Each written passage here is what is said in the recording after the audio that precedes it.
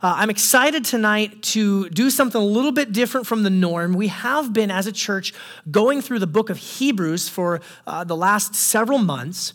And we're going to keep our book of Hebrews study paused for just one more week, and we're actually going to be in the book of Joshua this week, Joshua chapter 4. So if you have your Bibles, would invite you to turn to Joshua chapter 4. If you don't have a Bible, we have some out there in the lobby. We'd love to give you one, or you can follow along here on screen. What I'll do is I'll read through the passage, I'll pray, and then we'll spend some time unpacking this together. And let me just say, by the way, this is a little bit of a different sermon for me. We're going to spend the first half kind of talking about just some Bible exposition and what it means as Christians to set up stones of remembrance. But then we're going to spend the second half just looking at how gracious God has been to us this last year. So let's read, and then we'll pray and spend some time unpacking these verses.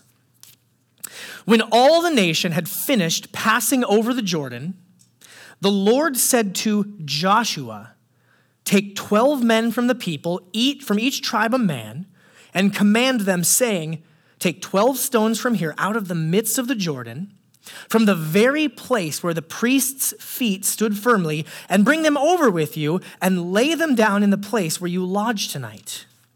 Then Joshua called the 12 men from the people of Israel whom he had appointed, a man from each tribe. And Joshua said to them, 'Pass on before the ark of the Lord your God into the midst of the Jordan, and take up each of you a stone upon his shoulder, according to the number of tribes of the people of Israel, that this may be a sign among you. When your children ask in time to come, what do these stones mean to you? Then you shall tell them that the waters of the Jordan were cut off before the ark of the covenant of the Lord. When it passed over the Jordan, the waters of the Jordan were cut off.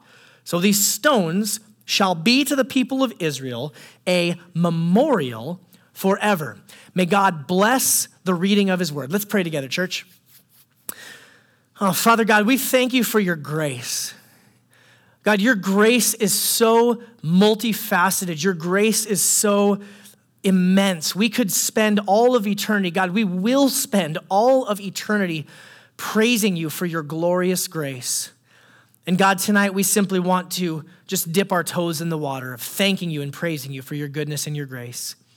God, I pray tonight you'd fill our hearts with joy. I pray tonight you'd help me to teach your word both with passion and with truthfulness. And God, would you give all of us teachable hearts that we might respond to your grace as you lead us and as you guide us. We pray all of this in the wonderful name of our Savior, Jesus. And everyone said, amen. How many of you use Facebook? I know it's a common question, right? How many of you are using Facebook right now and didn't hear me ask that question? I'm just kidding.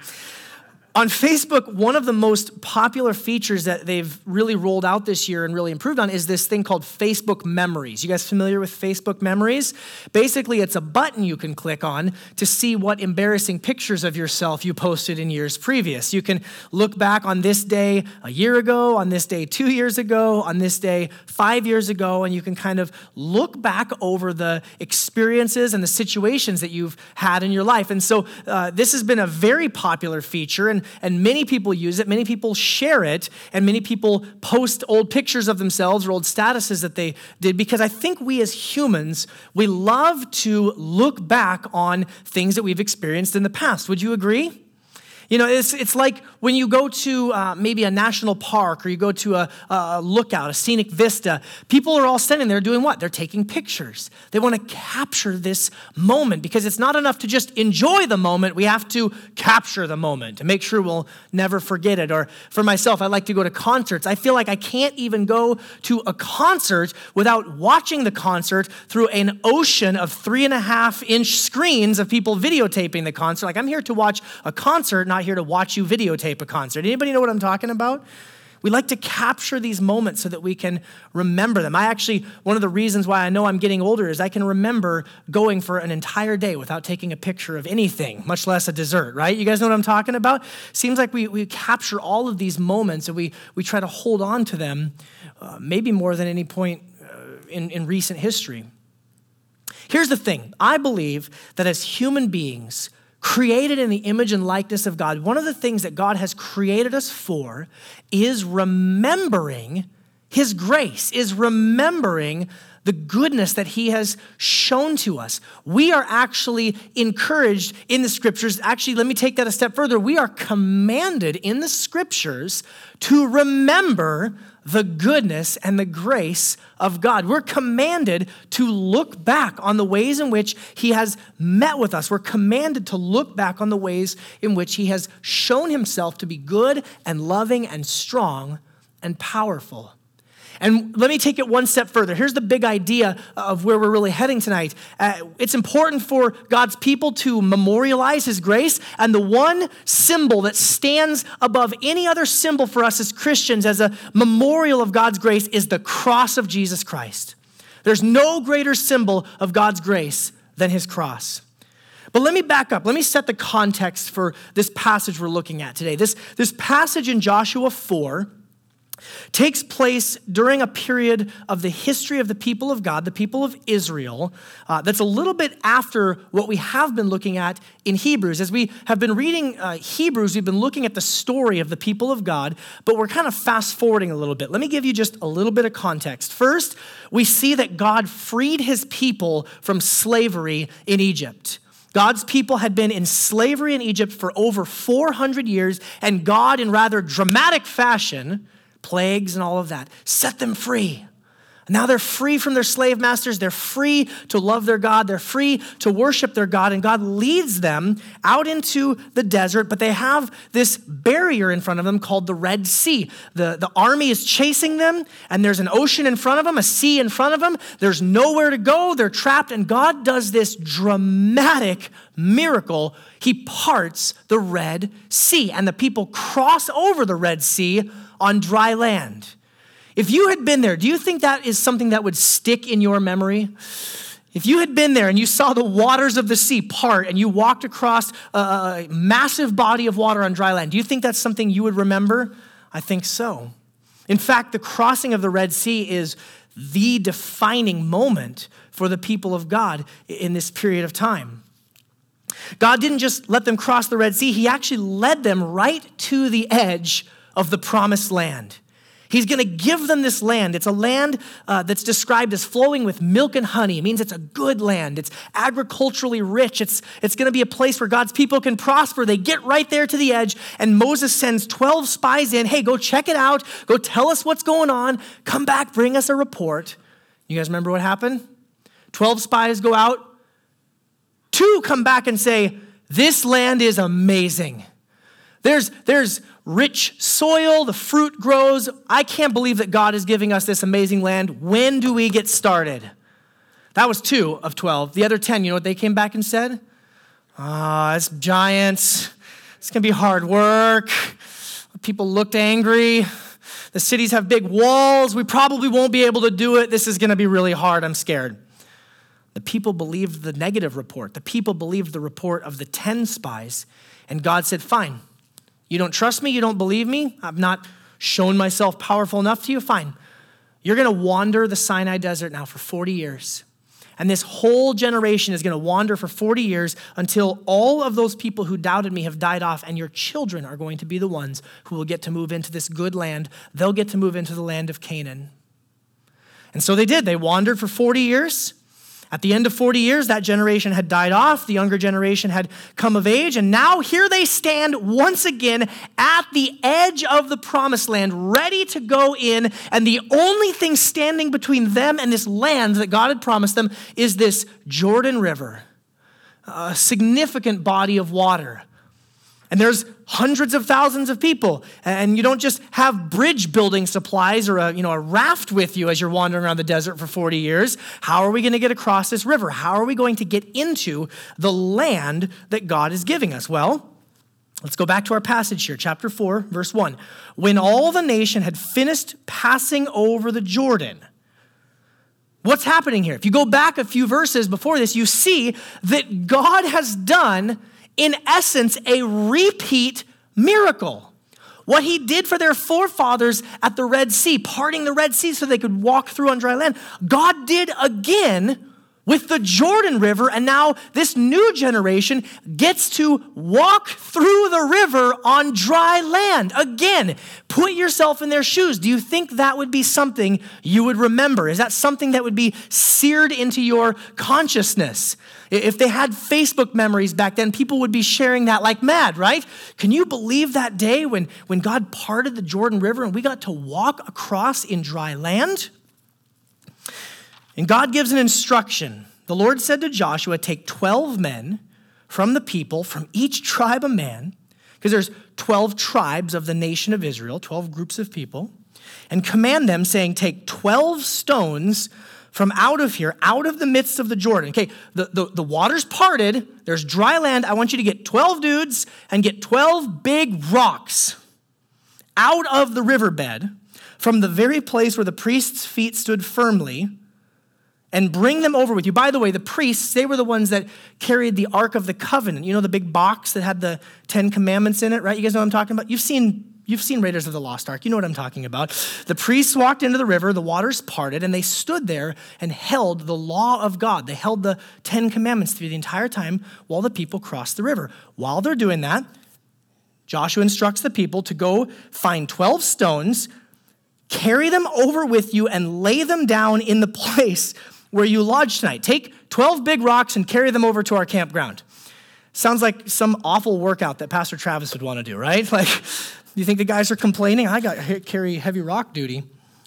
Then Joshua called the 12 men from the people of Israel, whom he'd appointed, a man from each tribe. And Joshua said to them, pass on before the ark of the Lord your God into the midst of the Jordan, and take upon you each a stone upon his shoulder, according to the number of the tribes of the people of Israel. This is a really important moment. I want you guys to understand this is a really significant moment in the history of the people of God. God is once again demonstrating for his people, hey, I am powerful. I am loving. I am on your side. God is in rather dramatic fashion demonstrating to his people that he cares for them. This isn't some arbitrary thing. This is for God to show his people that he is in fact leading them. There's one Bible scholar, David Howard, he puts it this way. These events naturally call to mind the Red Sea crossing in Exodus 14 through 15. There too, God miraculously separated the waters that allowed the Israelites to cross on dry ground. There too, the waters stood in a heap. There too, the miracle was for the immediate purpose of crossing a great watery barrier. But it was for the larger purpose of glorifying God and confirming his chosen leader, Moses, in the eyes of the people, just as the later miracle glorified God and confirmed his chosen leader, Joshua. Do you see how God's loving his people? Do you see how God is caring for his people? Do you see how God is showing his grace in multiple ways? The practical way of giving them a path into the promised land, the more spiritual way of drawing attention and glory to himself to confirm his leader Joshua. God is showing his grace to his people.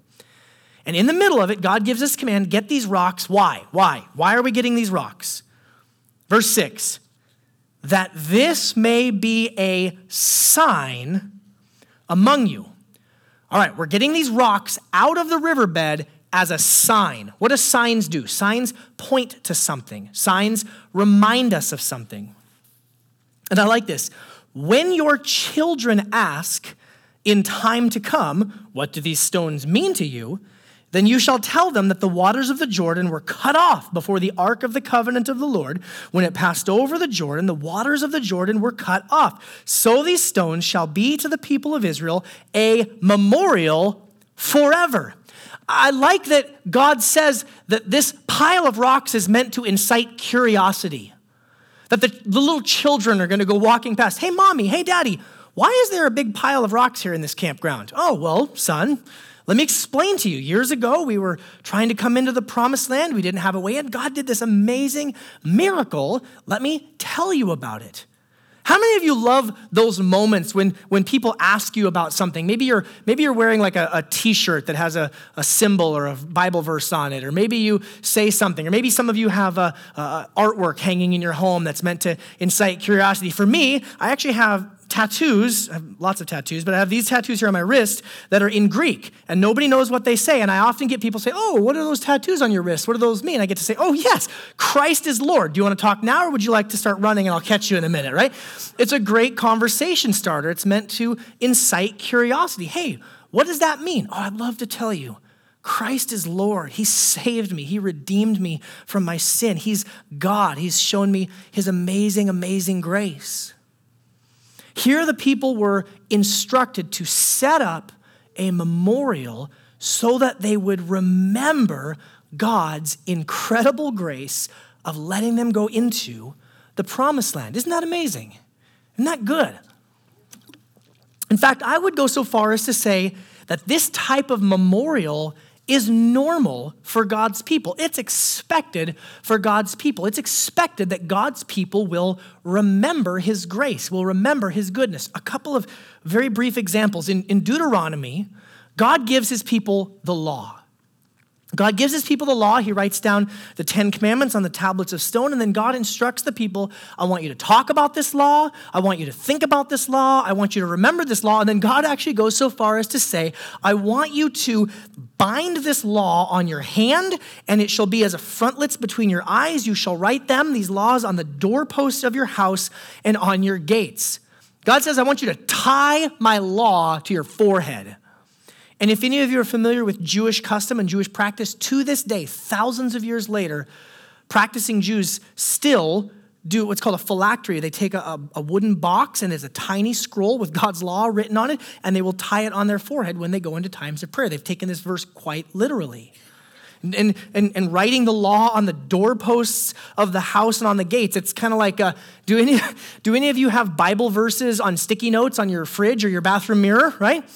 You're being biblical. Good job. You're writing the words of God where you'll see them, where you'll be reminded of his law. So here God gives instruction, write this stuff down. Write it down so you don't forget it. Tie it around your forehead. Write it on the doorpost of your house. Another example is from 1 Samuel after there was a successful battle.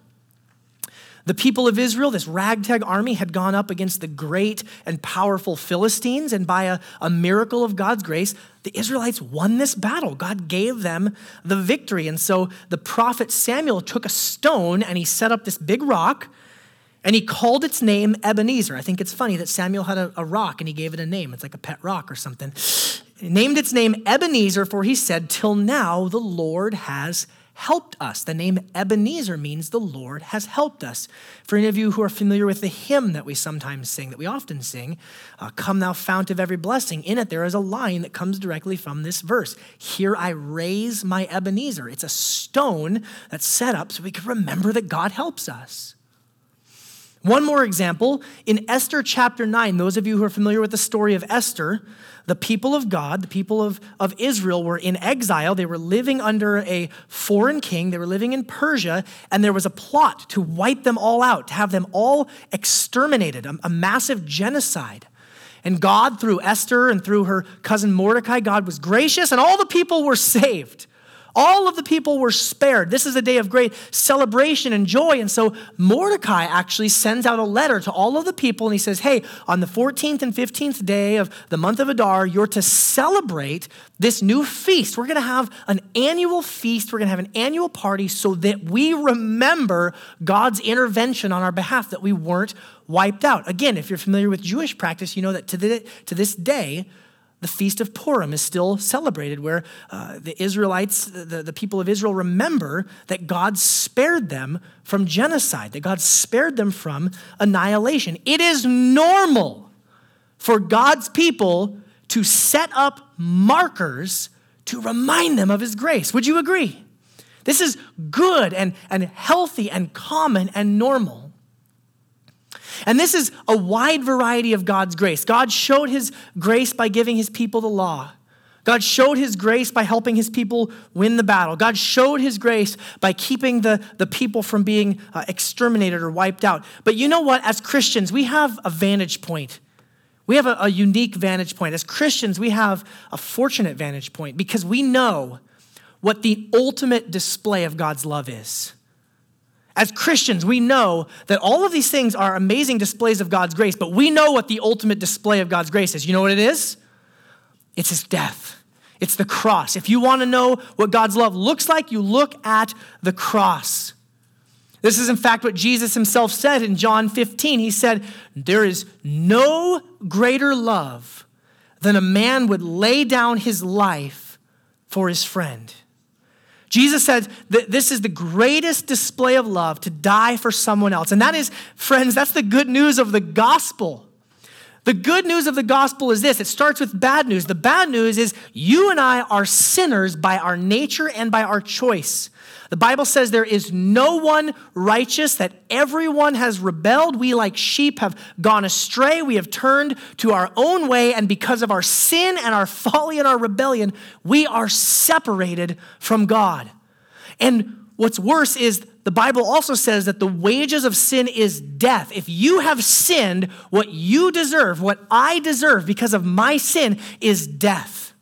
We deserve judgment, we deserve wrath, we deserve punishment. But the good news is, friends, that God was not content to let that be the end of the story. God the Father sent the Son Jesus to live a perfect life, to die in our place, to lay down his life so that you and I would not have to face the punishment for our sins. Is that good news to anybody this evening?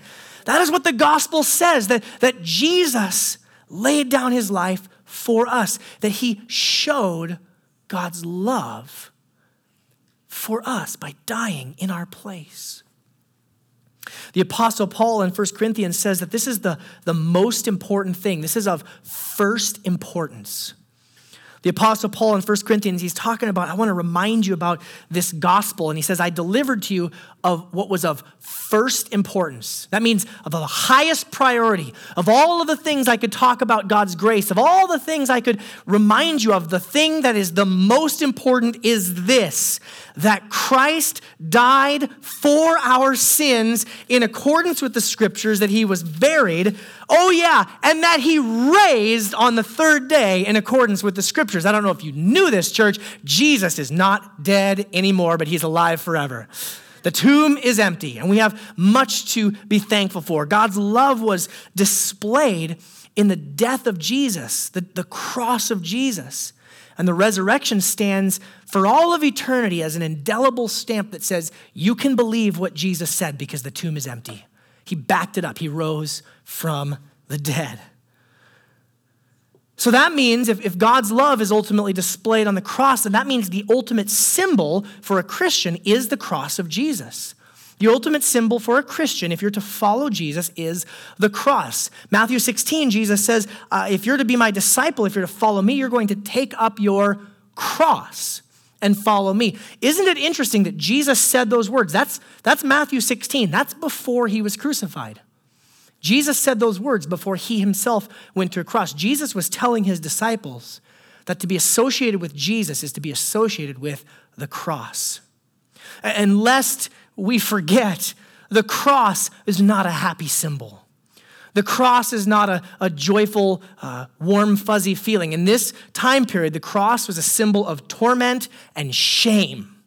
You and I have several thousand years of cultural history where the cross is something, we hang a cross up on our buildings, and, you can wear gold jewelry with a cross. I don't wear gold crosses because I'm not Italian, but people wear gold jewelry and gold crosses, right? This is something that's turned into kind of a, warm, fuzzy feeling. It's happy, it's nice. No, if you lived in this time, if you lived in this era, the cross was a symbol of utter shame. As twisted as it sounds, the Romans had perfected how to kill people. They were quite good at it. The cross was put in place to prolong your suffering as you died. If you want to kill somebody quickly, just cut their head off. It's over with. No, the cross was, you're going to suffer. You're going to hang publicly in ridicule and in shame while you slowly die. And while the other people sit around and look, by the way, they're going to be terrorized and traumatized so that they won't try whatever it is that you've tried. The Romans knew that a cross was a symbol of great shame. In fact, the Jewish people also knew that a cross was a symbol of great shame. There's a verse in Deuteronomy that says, cursed is anyone who hangs on a tree. And the Jewish people actually applied that verse to the cross. when people were crucified, they would say, oh, they're cursed by God. They are cursed by God. They are damned. There is no grace or love or mercy for them. All of the people knew that the cross was a symbol of great shame. And yet Jesus said, if you are to be my follower, you're to be associated with this type of death. You're going to die to yourself. You're going to die to your sin. You're going to die to the world, and you're going to be raised in the new life that I give you. The Apostle Paul in Galatians 6, he talks about this. He says, far be it from me to boast. He's like, I don't want to boast. I don't want to brag about anything. Do you think Paul had some things he could brag about? I think so. Trained in the best schools, saved and converted by, Jesus Christ himself. Paul didn't get saved while listening to somebody else preach. Jesus just showed up and saved him. And then Paul went around the world planting churches and raising up pastors and writing, books of the Bible. He says, far be it from me to boast. I'm not going to boast about anything except this, the cross of our Lord Jesus Christ. Paul knew that the Christian symbol was the cross. John Stott, an early 20th century pastor from England, he talks about the way that the cross became the emblem of Christianity. He says this, a universally acceptable Christian emblem would obviously need to speak of Jesus Christ, but there was a wide range of possibilities. But the chosen symbol came to be a simple cross. Early Christians wished to commemorate as central to their understanding of Jesus, neither his birth nor his youth, neither his teaching nor his service, neither his resurrection nor his reign, nor his gift of the Spirit, but his death, his crucifixion. John Stott saying all these other things are great. Lots of things we could have picked, the early Christians could have picked to remember what the point is of the Christian faith. John Stott saying the early Christians, including people like the Apostle Paul, knew it was the cross. It's always about the cross. And one other early 20th century preacher, P.T. Forsyth, says this, Christ is to us just what his cross is. All that Christ was in heaven or on earth was put into what he did there. Christ, I repeat, is to us just what his cross is. You do not understand Christ till you understand his cross. Friends, I hope I'm making myself clear today. The most important thing we could ever look at if we want to memorialize the grace of God is the cross. Do you want to know if God loves you? You look at the cross. Do you want to know if God forgives you? You look at the cross. You want to know if you are accepted by God? You look at the cross. Sometimes I talk to people and I say, how do you know that God loves you? And sometimes they might say something, well, I have a feeling. I get a warm feeling in my heart that God loves me. Look, I am not opposed to feelings. Feelings are great. I have them sometimes. It's good to know, to have a feeling that God loves you. But like the great theologians Boston said, we need more than a feeling, right? Because feelings come and go. Feelings can be manipulated. Feelings can be misled. There are days when you may not feel like God loves you, but if you are a Christian, the cross stands. And you can look at it and you can say, I know that my God loves me because Jesus died in my place for my sins. It's the cross, church. It's the cross of Jesus Christ. Now listen, the cross is the ultimate display, the ultimate memorial for us to remember God's love and God's grace. But we as Christians can also set up other displays to point us to other ways that God has shown his grace to us. Would you agree? That's what we saw these examples from the Old Testament. I want you to make sure that you understand the cross is at the top of the list. It's of first importance, but then we can go down the list from there. And tonight, as we celebrate our 1-year birthday as a church, I thought it would be valuable and important for us to look at some memorials of God's grace on us as a local church. Can you guys believe that it has been 1 year already? I was driving this morning with my 2 older daughters, and I said, "What? Can you believe it's been a year already?" And my 9-year-old goes, "Yeah, it seems like the older I get, the faster a year goes by." I'm like, yeah. That just kind of hurts, especially for some of you who are even older than 9. Yeah, you're welcome, Bill. I love you.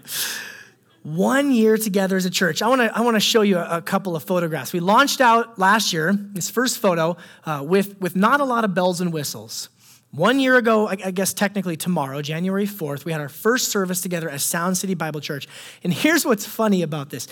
This is the only photograph that I could find of our first service. This is, in case you were wondering, this is what you would call a terrible photograph. This is one of the backs of some people's heads and everything's blurry. I think we were all just so tired and we were so exhausted after such a difficult year of 2014 that we all just forgot to take pictures.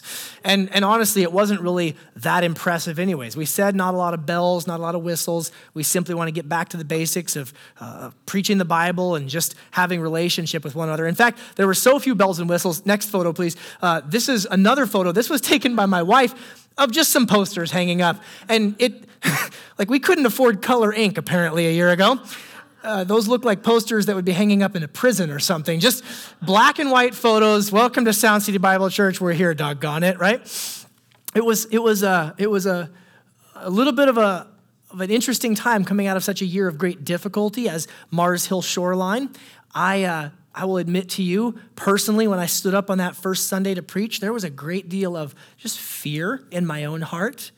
I remember that verse that said, unless the Lord builds the house, the workers labor in vain. I thought, Lord Jesus, you better show up and build this house because I certainly don't have a lot of great ideas. Pastor Joe, Pastor Travis, Pastor Shane, we don't have all these great ideas. We need the Lord Jesus to build this house. Church, by his grace, he's been faithful to us. Would you agree? We said we wanted to just get right into the Bible and get back to just preaching the Word of God. And so next slide, if you would. These are some snapshots of the different preaching series we've done over the last year here. We launched out with the Gospel of Mark. We did a survey series on the Gospel of Mark. And I just want to let you guys in on a little secret. I have a number of friends who are planting churches currently, and almost all of them have launched their churches by preaching through the Gospel of Mark. You want to know why? It's the easiest one. It is the easiest book of the Bible to preach. It's like, how do we get to Jesus this week? Oh, there he is, right there. So we started out in the Gospel of Mark. We did that through about Easter. And then after Easter, we went into a series called Welcome to Sound City, which was kind of our foundational doctrines and our foundational values. We did that for about 8 weeks. That preaching series, incidentally, serves for us as the membership series. If you're interested in becoming a covenant member of Sound City Bible Church, one of the first places you could start would be by listening through those 8 teachings so you really understand the doctrines and the values of the church. And then we did, get this, 2 books of the Bible in 2 weeks, 2nd and 3rd John. It was amazing. Pastor Shane did 2nd John, I did 3rd John, and we were just flying through books of the Bible at breakneck speed. And we did a summer series in which we had some guest preachers come. We had Justin Schaefer down in Atlanta, who is planning a church there, one of the church plants that we are supporting financially. He came and preached. We had this guy, Brian Gray, my dad. He flew down from the land of Alaska to come and preach for us. And then we had Pastor Wayne Taylor just right around the corner at Calvary came and preached for us one week as well. And that was such a joy to have other men of God come in and teach us his word and to share with us what God is doing. And then we spent 6 weeks on the Lord's Prayer, teach us to pray, because we believe that not only do we want to be people of the book, but we want to be people of prayer. Amen. And then we started our 17-year study of the book of Hebrews, and we find ourselves still going. I'm just kidding. It's not 17 years, but we will spend the majority of the rest of this year still going through the book of Hebrews. We'll pick it back up next week. And so God's been gracious to us because he's given us his word. God's given us his word. And I'll just say, for us as an elder team and for me personally, kind of our first time, my first time being the preaching pastor at a church and our first time as an elder team wrestling through, God, what would you want us to teach the people? God's been very gracious to us. You know why? Because not only do your elders love you, but your Savior loves you. And you as the people of God, we all need, myself as one of the people of God, we all need teaching from his word. You do not need man's opinions. You do not need a bunch of helpful, practical advice. You need the word of God. And so I'm thankful to be a part of a church that preaches the word of God. Speaking of elder team, one of the other evidences of God's grace is just the way he gave us good leaders. So early in the year, we put together an interim board of directors. And so you can see there's Dale and Doug, and then on the other side of me is Bill, and on the far side of Pastor Joe is Sienna. These guys and gals were the only ones crazy enough to say, yes, let us serve on the founding board of directors for this brand new fledgling church plant alongside of a team of elders that seem like they might not know entirely what they're doing. This team of guys and gals came alongside us and served incredibly faithfully faithfully, and I am so thankful for them. And one of the things that this interim board helped do was to install a full team of elders, myself, Pastor Travis, Pastor Joe, and then next slide, please, Pastor Shane. Pastor Shane, this is a picture of us praying over him and commissioning him as an elder, as a pastor in this church. And let me just say briefly, I love the men who I get to serve on this elder team with.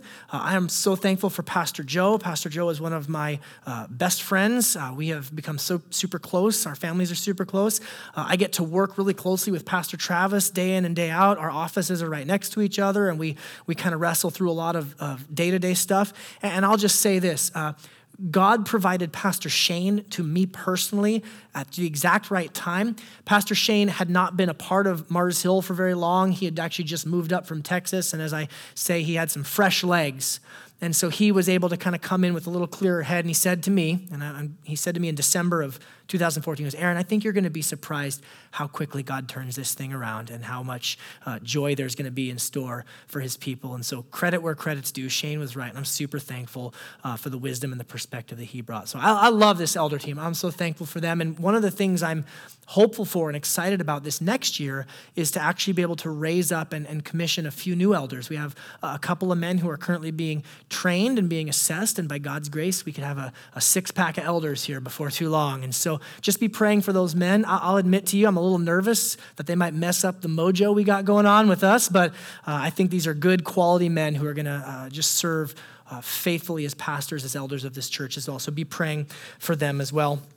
The elder team also put together a couple of other leadership teams. The first one is the financial accountability team led by the intrepid, politician, engineer, church treasurer, and yes, comedian, Dale Kamink.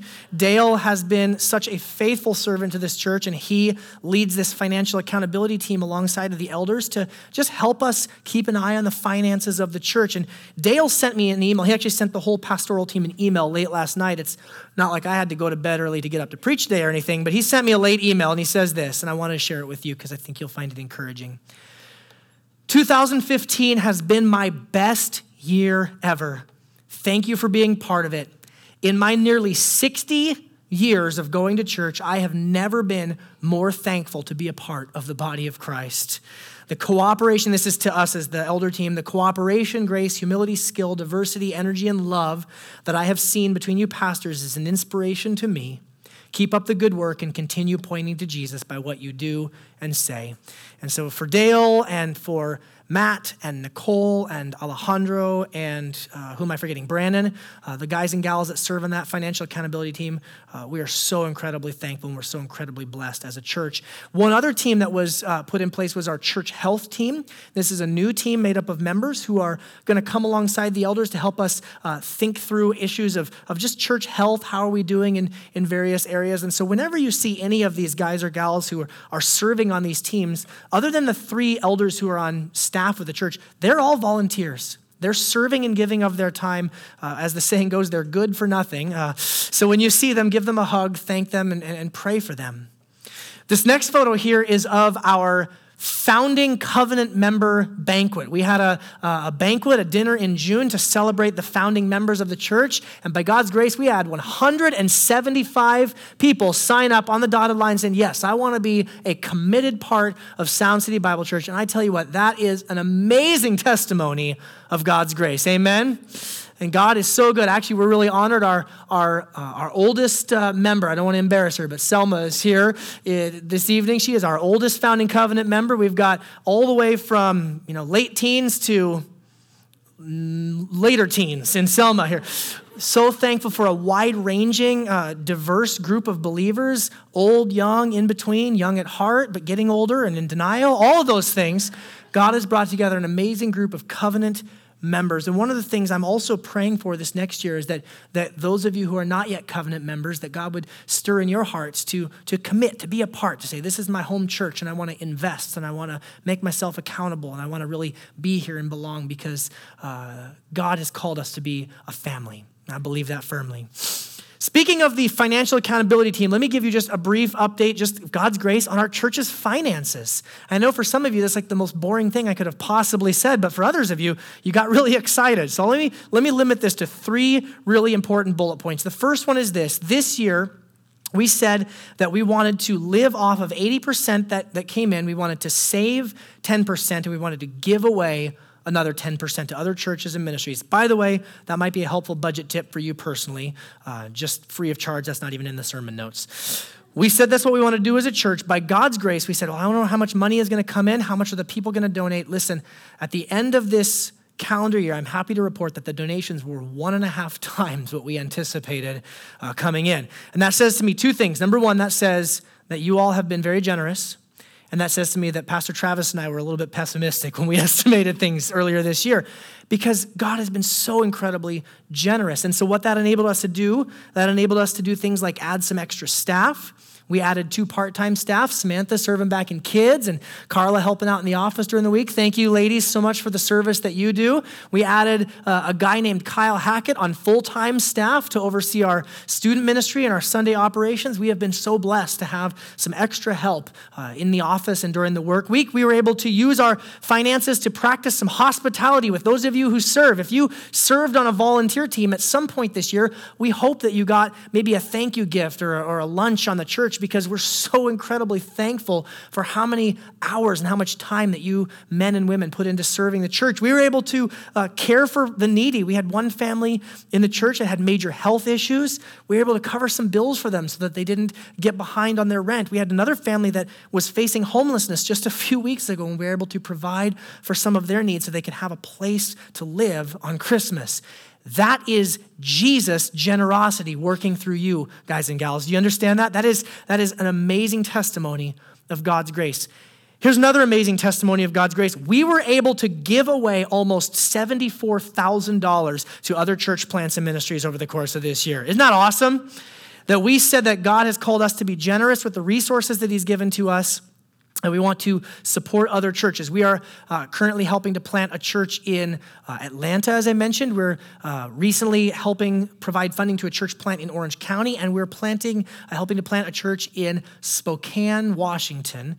You may have heard of it. Spokane, Washington, over on the east side of the state. My friend Miles is the lead pastor there. He actually sent me a text the other day because I got to call him and say, hey, end of the year's coming. How are you doing? Just want to check in on you. And he goes, yeah, we're doing really well. Church is great. I will admit, finances are really tight. We're a brand new church plant, not sure, where the money's going to come from. I said, well, hey, I get to play Santa Claus this week and give you a gift.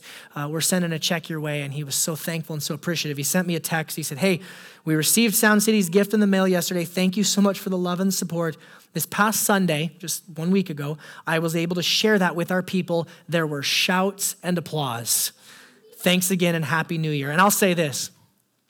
Part of the legacy of what was Mars Hill Shoreline was that God used Shoreline to help support a lot of the other Mars Hill churches when we were one kind of interconnected group of churches. I hope and pray by God's grace that same type of generosity and support continues for years to come in Sound City Bible Church. Would you agree with me on that, church? That we could be a supporting church, that we could be a sending church, and one that uses the financial resources God's blessed us with to help others. By the way, that number there does not include the 80 gift cards that you all provided for families in need at the Vision House. And when I dropped those, I got to be Santa Claus last week. It was so fun. I got to go over to the Vision House and drop off these 80 gift cards, and the woman who's working there just said to me, that's unreal. And so thank you again for your generosity. Not all the gift cards were marked. We don't know exactly how much the value was, but it's somewhere in the neighborhood of $4,000 to $5,000 worth of gift cards that you guys provided to help care for families in need who are living homelessness and transitional living to help them get back up on their feet. So thank you. That is, again, Jesus' grace working through the people of this church. And one more number I'll share with you. This is very exciting, especially for those of you who are fiscally very conservative. We were able to put aside almost $600,000 into our savings account this year for an emergency fund / building, because, by the way, in case you didn't know, we have to move this year. And so, that is more than 10%. That is way more than we were planning on saving. You have been generous again. God has been gracious. And it's particularly, it's particularly exciting for me because last year at the end of the year, end of 2014, we had one gift for $5,000 put in to just help pay some of the initial expenses of the church.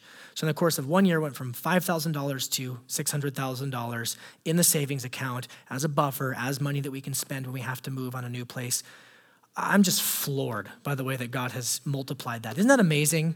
That is God's grace, church. That is God's goodness to us. Let me highlight just a couple of others. I'm so excited. I literally could go all night. You guys just want to go all night? I want just a few more. Community groups. I'm so thankful for the way that God is revitalizing and bringing health and depth and joy to our community groups. I'm not very directly involved in our community groups, but I get leaders coming up to me all the time saying, hey, thank you so much for you and the elder team. Our group is thriving. We've recently replanted. We're growing in health. We're growing in the ability to just open up and share deeply with one another. We're growing in just joy and enjoying spending time together. I'm so encouraged by the report. I'm also really encouraged. We got to plant 4 new community groups this fall. Isn't that amazing? That is a testimony of God's grace. Pastor Travis led a class this fall to train up new leaders, and we were able to launch 4 new groups. And that's particularly encouraging to me because I think ever since the time that I took over as the lead pastor from Steve Tompkins, I think all we ever did was shut community groups down. So praise Jesus, we got to launch some new ones. I'll tell you this much, it's still not enough. There are more community groups needed to provide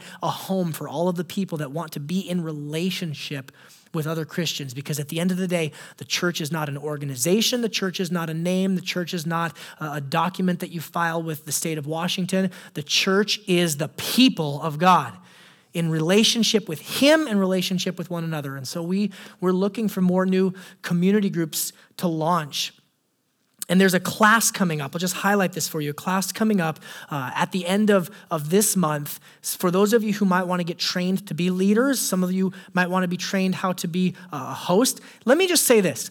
Some of you may not want to be trained to be a leader, but you want to participate and really contribute in a meaningful way to the community group. How many of you know it does not just take one leader to run a community group? It takes, get this, a community of people working together. And I actually have a testimony from one community group leader who just highlighted how valuable it was to have other people really come alongside to help. He says this, last summer, my wife and I were really struggling with how to lead our then growing community group, as there was just a lot on our shoulders with the different maturity levels and things happening in the group. We started praying about it. Look at that. They prayed. Praise Jesus. And people began stepping up without us even asking them. We had one single guy and one family come to us and say that they wanted to be the core of the group and help us replant in a new and healthy way that was and is a huge blessing for us. Some of you may not be called to lead a community group, but you have no idea just how valuable it is for you to go to the leader and say, I am a part, I'm here, I've got your back. How can I help? How can I serve? And how can I help shoulder some of the responsibility? And by God's grace, I hope and pray that we see a lot more fruit in our community groups in the year 2016. Children's ministry. You guys thankful for children's ministry? Yeah, I love the children's ministry. I personally, with my kids, have provided probably half of the children's ministry subjects. But here's the deal. We relaunched the children's ministry about a year ago through some really wonderful planning and preparation from some really loving and committed volunteers. And a few weeks ago, we actually had a thank you party. This is the children's ministry volunteers and the student ministry volunteers. We had this thank you party, and a couple of people just stood up and shared testimonies of God's grace. They said things like, we're so thankful for the consistency in the planning and preparation, feeling like they can show up to serve and they know what's going to happen. They talked about specifically, Samantha and Michael, just your joy in serving and in leading the team, that you're enthusiastic and that's contagious. They talked about, one gal said that she's served in children's ministry in lots of different churches, and she said she always had the Saturday night dread of, I have an hour to survive tomorrow taking care of these kids. And she said that now she is excited on Saturday night to get up and serve in the children's ministry because there's such a joy and an enthusiastic team back there. So can we just say a huge thank you to all those who are loving and serving our kiddos that way? Here's the deal, because it's not babysitting, it's discipleship. It's not killing time, it's implanting seeds of gospel truth into young hearts and young minds. Oh, by the way, I was asked to specifically highlight the children's music. Can I see this picture of these guys leading the music? Yeah, there's Tom and Robin leading the music, because the volunteers said, yeah, CDs are great, but after we've heard those same 4 songs a million times, it gets a little bit old. We've had some wonderful guys and gals, Robin, the human Muppet there, leading the children in singing and praise to Jesus, which is such an incredible joy. And when the kids, by the way, this is just a mention, there's always opportunities to serve because, again, we want to raise up disciples to know Jesus, not just provide babysitting on a Sunday morning. Amen? And when they get older, they join our student ministry. I'm so thankful for the student ministry that relaunched under Kyle and Brittany Hackett. One thing that at that same leadership thank you party, the leaders were saying there's been a really open and transparent culture that's developed in the student ministry where the leaders have just led by being transparent about their own sins and their own ways that Jesus is sharing his grace with them, and that the students have actually followed their lead. They had a Christmas party recently where a lot of the students wrote just prayer needs and things that they were maybe wrestling with, and some of them were just really open, really honest, and it was just an amazing opportunity to love and serve and pray for the students. And one thing I'm also really excited about is that the student ministry has been they've raised up a band of musicians made up entirely of high school and middle school students. And so they're leading their own singing, their own music on Wednesday nights. And I'm hoping sometime in the year 2016 to have those students lead us in song. Wouldn't that be fun? So we'll be praying for that. Speaking of worship and production, we are so blessed as a church to have musicians who serve faithfully, musicians who serve joyfully, and dare I say it, musicians who serve skillfully. Good music at church. Praise Jesus for that. I'm so thankful for these guys and gals who serve us by leading and by coming early in the mornings. You guys know that we ask our musicians to come at 7 o'clock in the morning. That is really hard to get musicians to go anywhere at 7 o'clock in the morning. The musicians I used to know were still up at 7 o'clock in the morning and were looking to then go to bed. So our musicians are giving a great sacrifice to be here. They put in a full day, all 3 services. And so when you see the musicians, give them a hug and give them some thanks as well. And let me just say, the production team also that comes and serves, the guys and gals that run our sound and our lighting and the slides so that you guys can see and hear this message and the music that's being played. And here's the thing, when you serve in the production booth, it's kind of a thankless job because you only really notice when something goes wrong. Like if my mic wow. That was different. You've been just like waiting this whole time for that, right? Well done, Eric. I'm very proud of you. We had a thank you party for the musicians and the production team in late October, and they were also just sharing testimonies of how encouraged they were and how much joy they have in serving. And so thank those guys and gals. There's so many teams of committed volunteers, so many ways in which we've seen the church grow and become healthy. The security team that keeps our kids safe, they're actually, they just recruited a bunch of new volunteers, and so their team is close to getting full. And the people who come early to help make coffee, and the wonderful volunteers who came and set up the cupcakes and all the balloons so we could have a birthday party feel. I mean, you guys, there are so many ways in which the people of this church have served and have been a blessing. We have much to celebrate. I'll give you 2 other numbers to celebrate. The first one is this. We got to pray for and dedicate 19 babies. Pray for them and dedicate them to the Lord this year. Isn't that amazing? And that is with a bunch of them actually missing, families who couldn't make it on the Sundays when we were doing baby dedications. We said that be fruitful and multiply verse is ours. We named it and claimed it. Lots of babies being born in the church, and also speaking of new life, this one gives me great joy. We got to celebrate as 14 of our brothers and sisters professed faith in Jesus and publicly professed it through baptism this year. What a joy. Isn't that amazing? 14 people getting baptized in obedience to Jesus in ways that we can just celebrate new life. Young, old, in between. So amazing to see not only new birth, but new birth in the Spirit, new birth in Jesus. Let me do this. Let me close by just looking ahead briefly. Here's the thing. When we memorialize, it's a very good thing. The people of God are to do it. We're to remember. But one of the ditches we can fall into is when we look back, we can kind of get stuck in the good old days, right? We can only look back. And we were praying this morning, and Kyle said, Lord Jesus, we're so thankful for the work that you've done this last year, but we know you have more for us. We know that you're not done with us. And so I want to just close our time by looking ahead briefly. You know, when we kind of consider this next year, we as an elder team have talked, we've prayed a lot, tried to figure out how to distill a wide variety of topics into just a few bullet points. I think I've got 4 for you. So here's the 4 things I want to invite you to look ahead to this year, 2016. The first one is this. It's just the shoring up of a great number of practical needs. You know, we are still a very young church. we inherited a nice sound system and a decent building, but don't let that fool you. We are a 1-year-old church plant with 4 people on staff. And so there are many practical things that still need to be worked out, many practical things that we still want to put in place to love and serve the people. And the biggest one, the most pressing one, as you know, is the fact that we have to find a new place to worship. We have about 5 months left in this building. I actually just got butterflies in my stomach as I said that. We have 5 months to find a new place to worship Jesus in together. That's just a practical need. That's not of ultimate importance, it's of practical importance. It would be helpful for us to have a place to meet and to worship Jesus, because if we don't, it's going to be one of your guys' house. So prepare.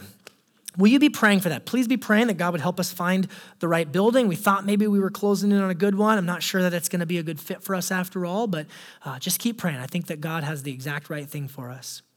The second thing I believe that God's calling us to as a church is a level of deepening commitment. And I mean, ultimately, of course, I mean deepening commitment to Jesus, but I think there are some practical ways that that's lived out in the church. Let me just say this to you with no guilt, no heavy-handedness, but I want to invite you to a place of deepening commitment. Some of you come on Sundays to the worship services, but you don't really participate in community or relationship at all. And maybe God's calling you to a deeper place of relational commitment. Maybe you come on Sunday and you go to a community group, but you don't contribute, you don't give financially, you don't really serve on any of the teams, and God's asking you to contribute to the life of the church. Maybe you come to services, you go to a community group, you contribute, you give of your finances, but you're not actually a covenant member. You've never signed your name on the line and says, I want to place myself here under the authority of these leaders and as a committed member and a leader in this church. And maybe God's calling you to committed covenant membership. Here's the reason why I can say that without guilt or without heavy-handedness. What we're calling you to, what I'm calling you to in a place of deeper commitment is what Jesus himself calls you to, because I can find nowhere in this book where we are encouraged to keep the people of God at arm's length. Would you agree with that? And I would dare say underneath some of that, not for all of us, but underneath for some of us, maybe some cynicism. You know, we went through a rough patch together as a church, and there are many people, understandably so, who have felt hurt by the church or maybe suspicious of the church. My hope and my prayer is that the Lord Jesus would put cynicism to death in the year 2016 for some of us. That we would not seek to keep the church at arm's length, but we would seek to invest and to dive in. So where is God maybe calling you to a place of deepening commitment? The third one is this. I believe that God is calling us to a more robust plan of care. Caring for the members of the church through things like benevolence, and caring for people who are struggling through things like counseling or various small groups. Caring for the people in our community groups, that we might love one another better. To care for one another. I think that this church is a pretty caring church, but you guys, we can always do much better. Would you agree? And the fourth thing, maybe the most challenging thing, the most difficult thing, but one that the Lord just won't let off my heart, is joyful evangelism. I believe that in the year 2016, God is calling us, and by us, I mean all of us who are Christians, to evangelize, to share the gospel of Jesus Christ. There are people that you know and that I know who don't know about the cross. They don't know of the goodness of Jesus. They've not heard of this grace and this mercy that he's poured out on us. And it's time for us to follow the commandment of Jesus, to share the good news, to go into all the world and make disciples of all nations. And I would say it's a challenge for us because we exist primarily in a suburban context, and people in the suburbs like their space and they like their convenience, right? I like what Pastor Joe said, nobody moves to the suburbs to change the world, right? People move to the suburbs to kind of just get comfortable. Listen, when we have the greatest news of all time, the greatest news in the history of the world, that God has loved us and forgiven us through his son Jesus, how could we not want to share that with others? And so I believe that God's calling each of us to have conversations with people, to tell them about the good news of Jesus. I would invite you with these 4 points to include that this week in your time of fasting and prayer. We are going into a week of fasting, and we're going to conclude on Friday night with a break fast meal together and a time of prayer because we want to seek the Lord to kick off this new year. We don't want to just go on our own strategy and our own plans. We really want to be led by God. Would you agree with that, church? And so I invite you to fast and to pray. If you need more information about fasting, we put up a series of blog posts. Pastor Shane wrote about, I think it was 6 blog posts. You can go on our website and read and plan and prepare, and then join with us this week as we fast and as we pray. You guys, God, is his grace amazing or what? Is God's grace amazing or what? Is that encouraging to look back on this last year? And that's just the little stuff. The big idea is that God has saved us through his son, Jesus, that he's given us salvation, forgiveness of sins. And so it's in line with that I want to call us tonight to a time of response. And we're going to respond in a variety of the ways. The first is through the giving of our tithes and offerings. And so I'd like to invite the financial stewards to come forward, if you would. As they're collecting the offering, I want to remind you, if you're a guest, you're under no obligation to give. But for those of you who are a part of this church, we'd encourage you to give with joy. Maybe this would be one of those ways that God would invite you to that deeper place of commitment to where you would just give of your finances. And while they're collecting the offering, let me just read some discussion questions and things to pray about this week. First is this: why is it important for God's people to set up memorials of his work and goodness? Number 2, share with your group ways that God has shown his goodness and grace in your life, individually or your family.